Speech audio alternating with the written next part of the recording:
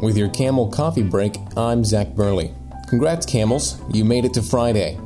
There's plenty to look forward to this weekend. We have 9 home events in the next 3 days, and we'll be streaming all 9 just for you. On offer today is a 1 o'clock first pitch at Jim Perry Stadium as baseball takes on Dayton on ESPN+. Also at 1 is the beginning of softball's 4-game series versus Eastern Kentucky. You can listen on the Campbell Digital Network. In other news, Anna Nordforce was named Big South Golfer of the Week after posting a collegiate career low at the Gators Invitational. Women's basketball is back in action tonight at 5 after falling in double overtime on the road last night. Watch Ronnie Fisher's team take on Radford on ESPN+.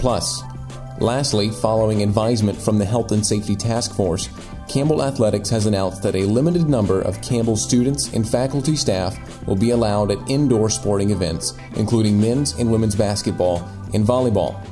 Visit GoCamels.com for all the info on our fan attendance policies and for student, faculty, staff attendance signups.